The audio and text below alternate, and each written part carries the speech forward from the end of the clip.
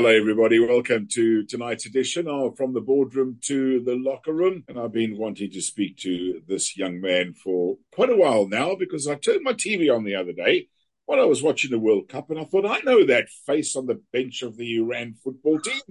Roger Dessar, how are you, my friend? Welcome to the show. Very well, Louis. Yeah, a little bit tired and fatigued. It's been a long 4 months, but otherwise very good and very happy to be back home in Cape Town and looking forward to a good break. Lovely to have you with us. And I'm sure, as you say, looking forward to a break, and you most definitely deserve it because I'm sure it's been a very difficult time. Before we get to chatting about the World Cup and how things went there, it was very kind of, if I may say, clandestine, if you like. Not that you were trying to hide anything, but you're the kind of guy that's so humble. We never know where you are and what you're up to. My wife says the same. Yeah. No, look, I've been around. I think once I moved down to Cape Town, what was it, 9 years ago, 10 years ago, obviously with Ajax Cape Town, and then I had to stint 2 other clubs in the PSL. And then, of course, I tried to buy my own club. And, I got involved with a club called Cape Moya for a couple of seasons. And then just out of the blue, I got a call from Egypt, the Egypt Federation, if I would join them. And of course, then I thought, wow, Egypt national team, it's one of the top 10 in Africa. And I'd had a few visits there when I was with Orlando Pirates playing in the Champions League. And I got to know a lot of the people there. And obviously remembered me from that time. And they made me an offer. And, I started back in the international scene, really, with the Egyptian national team. And then once I was done with the Egyptian national team after the Cup of Nations and not, we lost in the final on a penalty. And then we lost the qualification to the World Cup to Senegal also on a penalty. So I thought that was it.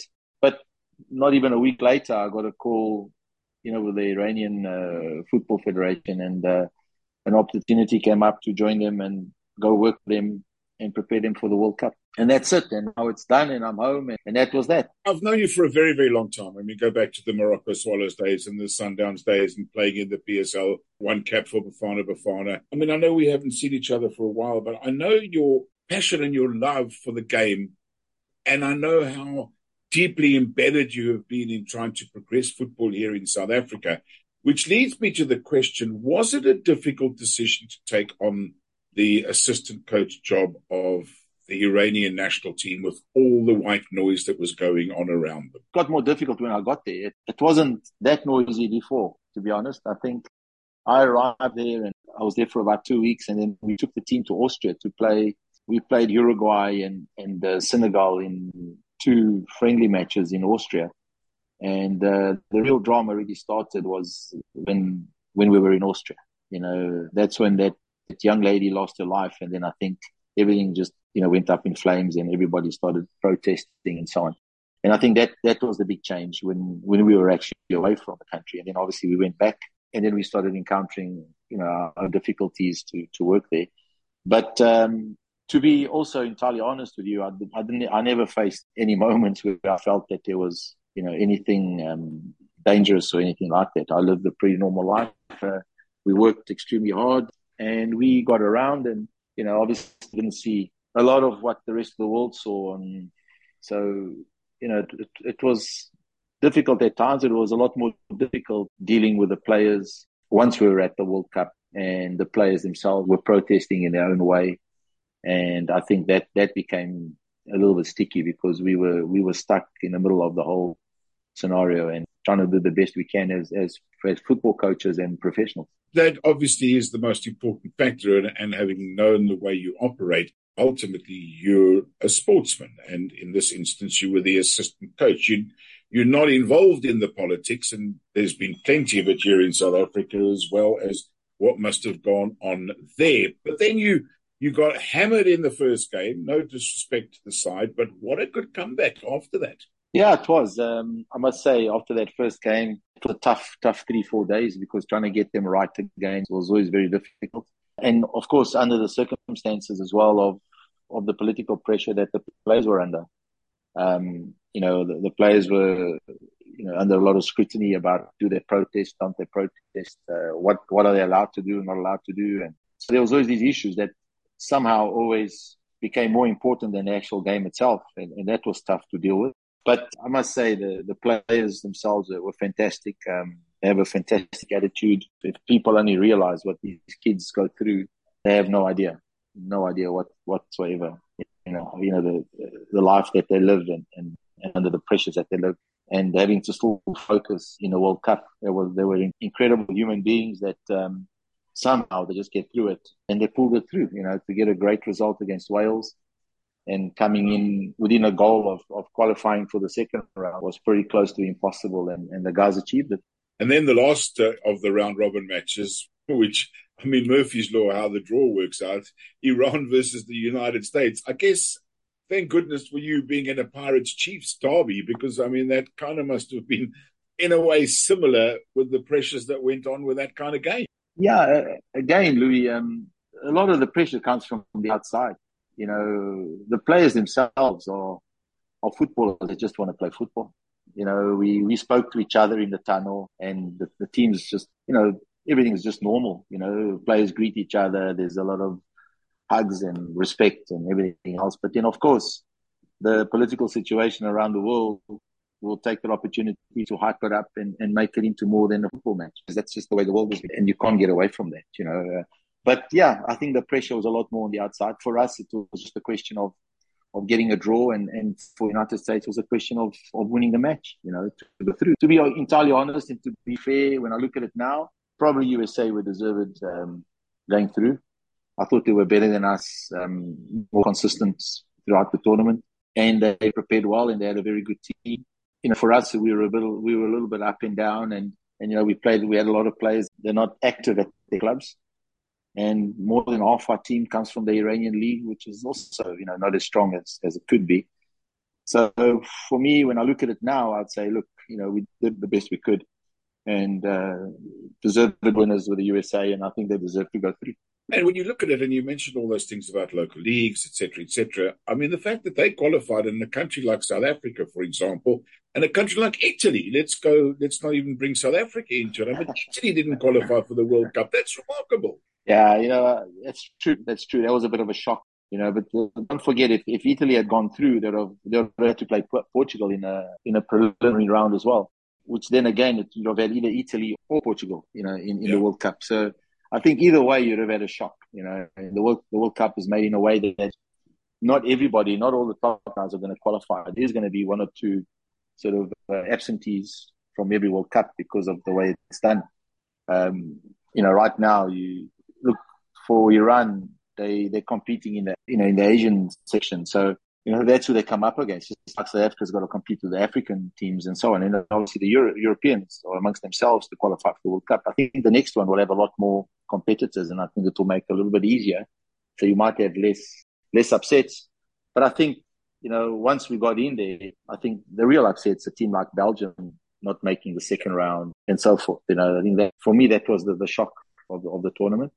I always thought Belgium were fantastic with the squad that they have and the consistency they've shown with the manager and the team that have got all the top players. I think that was more of a shock to me. When we look at the whole World Cup in its entirety, what obviously you saw mostly while you were there, and then I know you were back before the tournament ended, looking at it from outside, how different was it from being there itself? Look, I think when you're there, you get a better feel of it, of course, because you're feeling it in the streets and you're feeling it in the stadium live. There's a lot of things that happen in the stadium that the television doesn't capture, obviously, and vice versa. I mean, you don't have the full view like when you're watching it on television with a commentary to help you with names and so on, and a couple of replays and so on. But when you're watching it live, you have a totally different feel of the game and the atmosphere, most of all. And what I did feel, I still ended up watching about 5 matches live because I was watching opposition and things like that. So it was unbelievable. It was really, really good. It was a real family environment. I think the lack of alcohol helped. It made it a lot more peaceful, and there were no incidents. There wasn't any incident that I saw that was reported. It was because Qatar is so small, you're always within 10 minutes of any stadium, especially on the metro or the train or the speed train, whatever you want to call it. So you could easily watch 3 high-profile top matches consecutively and not be rushed and not be stampeded or ever feel that you were, in a tight situation. It was always lots of space, lots of organization, very well planned. very well structured. The stadiums were unbelievable. They really were. I mean, in every stadium I went to, I would take at least 10, 15 minutes to appreciate the structure and how it's built and what it looks like, because they really were unique and beautiful. And then there was a World Cup that's never happened before, where you could just move around. I was at the South African World Cup in 2010.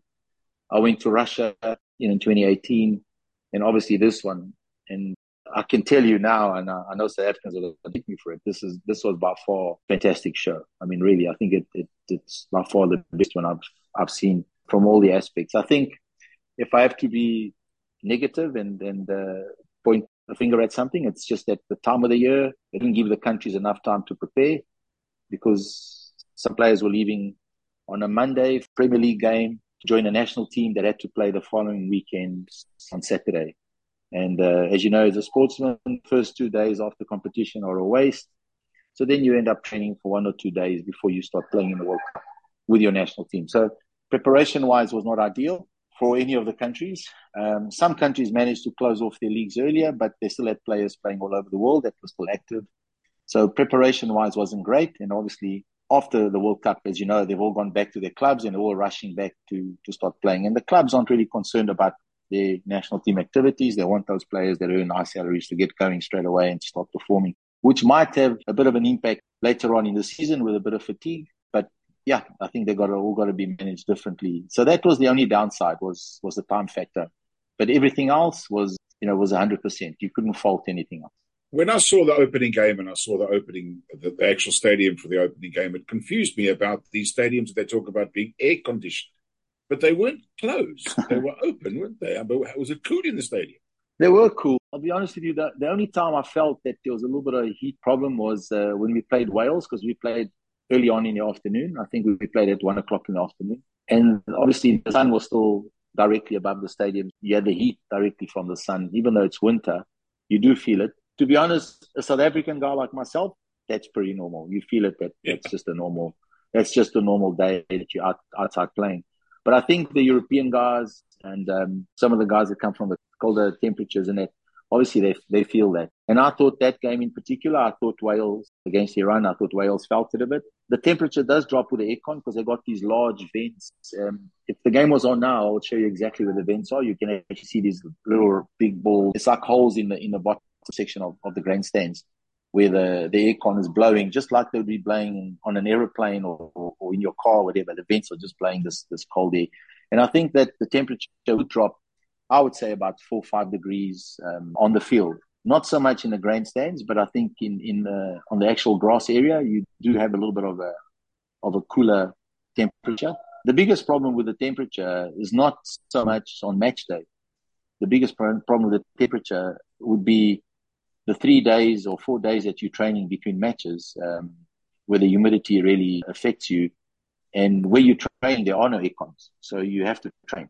And I think that's where the fatigue sets in more, because while you're training, you're wearing out your body a bit. And then it's not so much on the match day. The match day, it's pretty cool.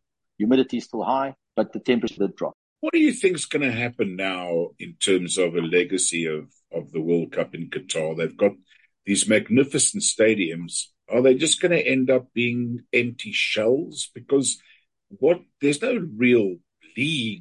I mean, there might be the odd international, I suppose, that will be played there, but they've spent all this money on these magnificent stadiums, and are they even going to be used? Yeah, they will. I think they have a plan for all that.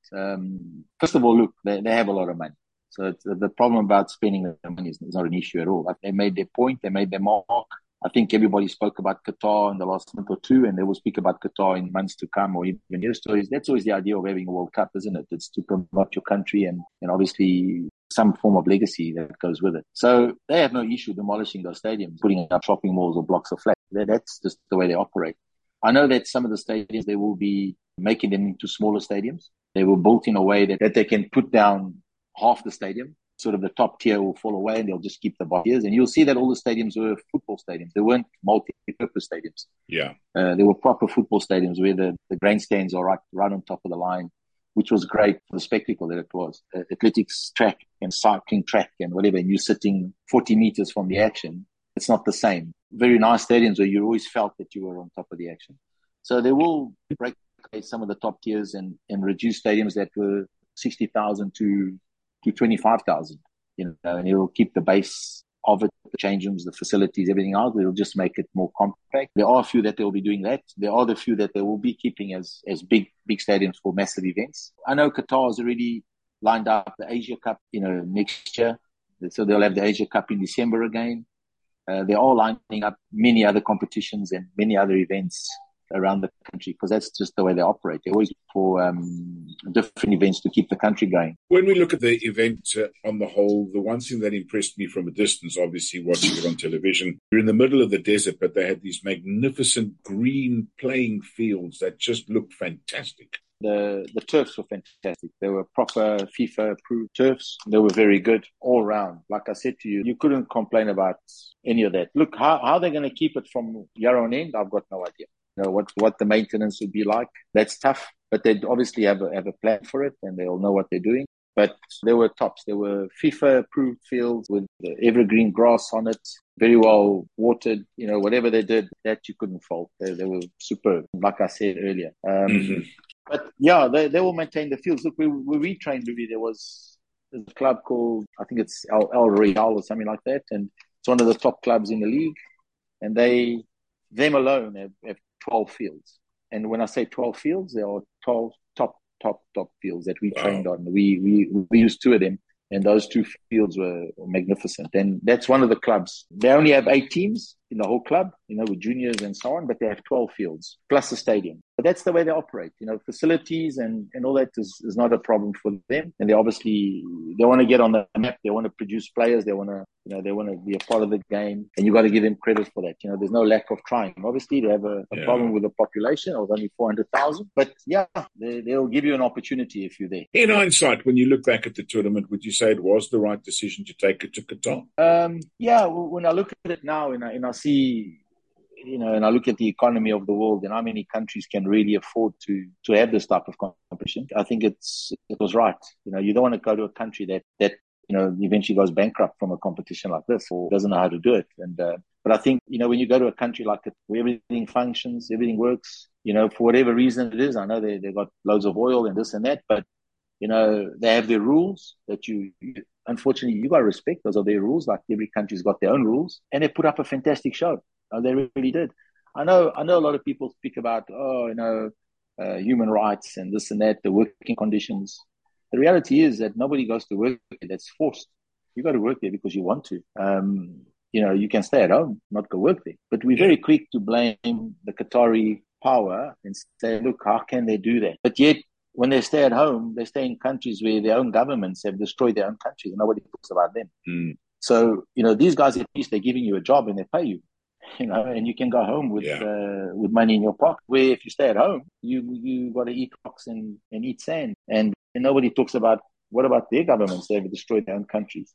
So I found it quite sort of hypocritical when people have a go. Because when you're there, you see the whole setup. You got to respect it. You got to take your hat off to them and respect what they've done. And what they've done is they've respected the game. They ticked all the boxes. They put up a fantastic show. And good luck to the next country that's got to host it. And you got to match that type of performance. And the next World Cup will be very, very different. As you can imagine, 3 countries that either one could host it on its own. You're going to have a totally different World Cup with a lot of traveling, where teams have to fly out to play matches of 4 or 5 hour flights to play a match and then get back to their base camp and so on. It will be very, very different. And I think that's where this one was good. It was close, compact, very well organized. I was afraid that the crowd wouldn't fill up the stadiums, and I was afraid that there wouldn't be enough space for everybody. But I was wrong. There was loads of space. There was loads of everything was fine. I didn't see one issue. There was no traffic. There was traffic, but it moved. There was never an incident that you could say,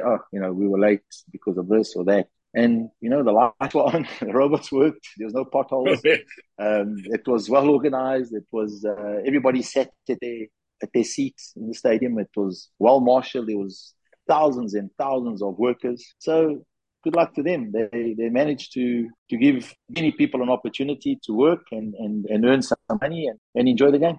So let's just go back. You very briefly mentioned your involvement with the Portuguese team. 2010, of course, you were involved. Your thoughts on how it went for Portugal at this World Cup? Was Ronaldo a distraction or not?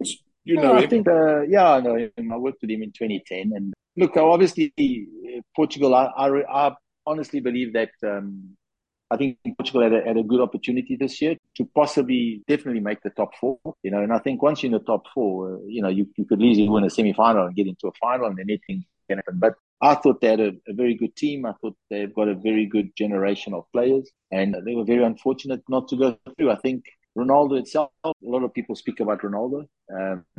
Is it Ronaldo's fault? Was it this and that? A lot of hype is around Ronaldo. I think people must remember that he's a 30, 37, 38-year-old. A lot of mileage on those legs. He's played a lot and he's a great player and people must respect that. Of course, he's had a hard time at his club. So the World Cup has come at the worst possible moment for him. Unfortunately, he wasn't at the best of his form, but I still believe that he had quite a bit to offer. And I think if he had been managed, in a different way, maybe they could have got more out of him. But I think, Ronaldo being Ronaldo, he's so ambitious and he's so focused on breaking every record and being the number one that I think he sometimes forgets that it's more than just CR7. But I think he's been fantastic. I think he's a great footballer. I think he's done a lot for the game and even for his people and society as a whole, where he comes from. But it's just not the right time for him, unfortunately, and things didn't go his way. That's the way it is. It's easy to talk about it afterwards, and as you know, we're all experts the day after. But I said that, once he rested and the young guy came in and scored a hat-trick, I honestly felt against Morocco was to start Ronaldo. A lot of people questioned me. They said, how can you start Ronaldo and leave the guy who scored a hat-trick on the bench? And I said, that's exactly why. The kids come in, scored a hat-trick. He's now a cock-a-hoop. He thinks he's the greatest. And it's time to bring him down to earth and put on your big boy inside now. Let him have a go. Let him show what he can do. Because I think that would have been the right decision at the time, because I think Ronaldo would have performed that he started now. And, the coach will show a bit of faith. He's had a rest because he needs the rest. He's had the rest. The other guy played extremely well. And it's a nice opportunity to start him and know that you've got a guy on the bench that can score a hat-trick. And that was my view before the game. And then obviously they didn't start him. And then, of course, they conceded. And then once they conceded against Morocco, it's always going to be a battle. Yeah, I guess you as a coach would love to have half your players with the same dedication and drive and determination that a guy like Ronaldo has. You mentioned Morocco. Let's, as we wrap up from the boardroom to the locker room this evening, let's just talk about the two teams that stood out, I guess, from an African point of view. You've been involved in African football for a very, very long time. Morocco are becoming a real powerhouse, aren't they? Absolutely. If you see what the Moroccan Federation have done in the last couple of years, what they've set up in Morocco and their facilities and how they've gone about with the national team, you've now got many players in Europe wanting to play for Morocco. And if you look at their squad, there's a lot of those players, well, not that Moroccan, to be honest with you. Yeah. And that's quite frightening that they've got an African country that can start to attract a lot of players from different European countries with some form of Moroccan sort of identity or relationship. That doesn't really happen in many other countries in Africa. We have the reverse, isn't it? We have, you look at the French team, it's more than half the French team is African or, but they choose to play for France. Yeah. So Morocco have been fantastic. They really have. We played against them. Funny enough, before they lost to Argentina, the last team they lost against was Egypt, when I was with Egypt. And that was in the Cup of Nations in Cameroon. And I remember when we got up to play, we played Ivory Coast in the first round of the knockout stages. And quarterfinals, we had Morocco. And I remember thinking, it's time to start packing up, because to beat Morocco is going to be next level. I thought, wow, to beat Morocco. So let's start preparing, make sure the bags are ready, and we got to get out of here tomorrow morning. And we faced Morocco, and the best game we've played is, with Egypt was that one. We beat them 2-1 after going down 1-0 in the first 10 minutes. We came back to win 2-1. Salah, Trezeguet scored, and it was our best performance. But we knew then how good Morocco were, at the Cup of Nations. And obviously Senegal was also the next one that we thought, they're a real powerhouse. 100% of their squad plays in top European leagues. 12 players play in the Champions League. Most of them are starters. They're not just sort of team members. This is a top team. and very, very much the same as the Moroccan team. Finally, Roger, the Argentinians are now home. They couldn't even do their ticker tape parade because there were too many people on the streets. Were they the best team at the World Cup, and do they deserve to carry that trophy for the next 4 years? Tournament football, as you know, Louis, is never about the best team. I think the best team wins leagues. You find a team like, be it Liverpool or Man U or Man City, whatever. When they win the championship in those leagues, that's when you can truly say that was the best team. But the team that wins the FA Cup in England is not usually the best team in England, because tournament football is really that. It's a quick burst. It's 3-4 weeks of football with lots of matches. You can only use a certain number of players. And to play in tournament football is different to playing in your long sort of 10, 11-month leagues. So to say that they were the best team, of course, they are the winners. You've got to say that. You've got to say, look, they were the better team. But, there are moments in these tournaments that you just escape. You just scrape through. You have the luck of a penalty in a penalty shootout. You have a luck of a decision by the official. You have those things all come to play.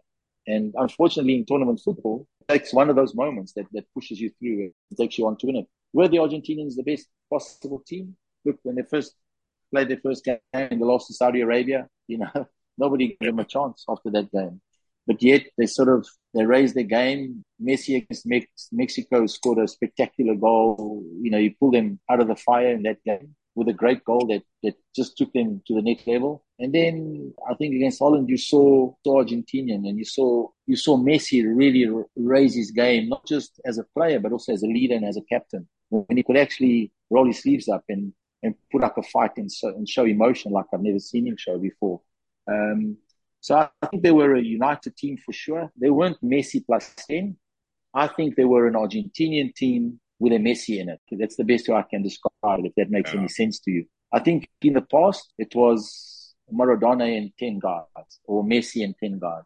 I think this time around there was an Argentinian team that was pretty good, and they still had Messi. And I think that probably took them over the line. Roger, I can hear you're tired. You need a break. I'm sure you're going to have a good one. I thank you so much for your time, and it's always wonderful to see you on the international stage. Actually makes me proud to actually say I know you, to be honest with you, because I know where you've come from and I know how hard you work. And it's been an absolute pleasure chatting to you. Take care and have a great break. That's another edition of From the Boardroom to the Locker Room. Hope you've enjoyed the show this evening. We look forward to chatting to you again tomorrow evening, 6 o'clock, same time, same place. Be nice to each other. Bye-bye.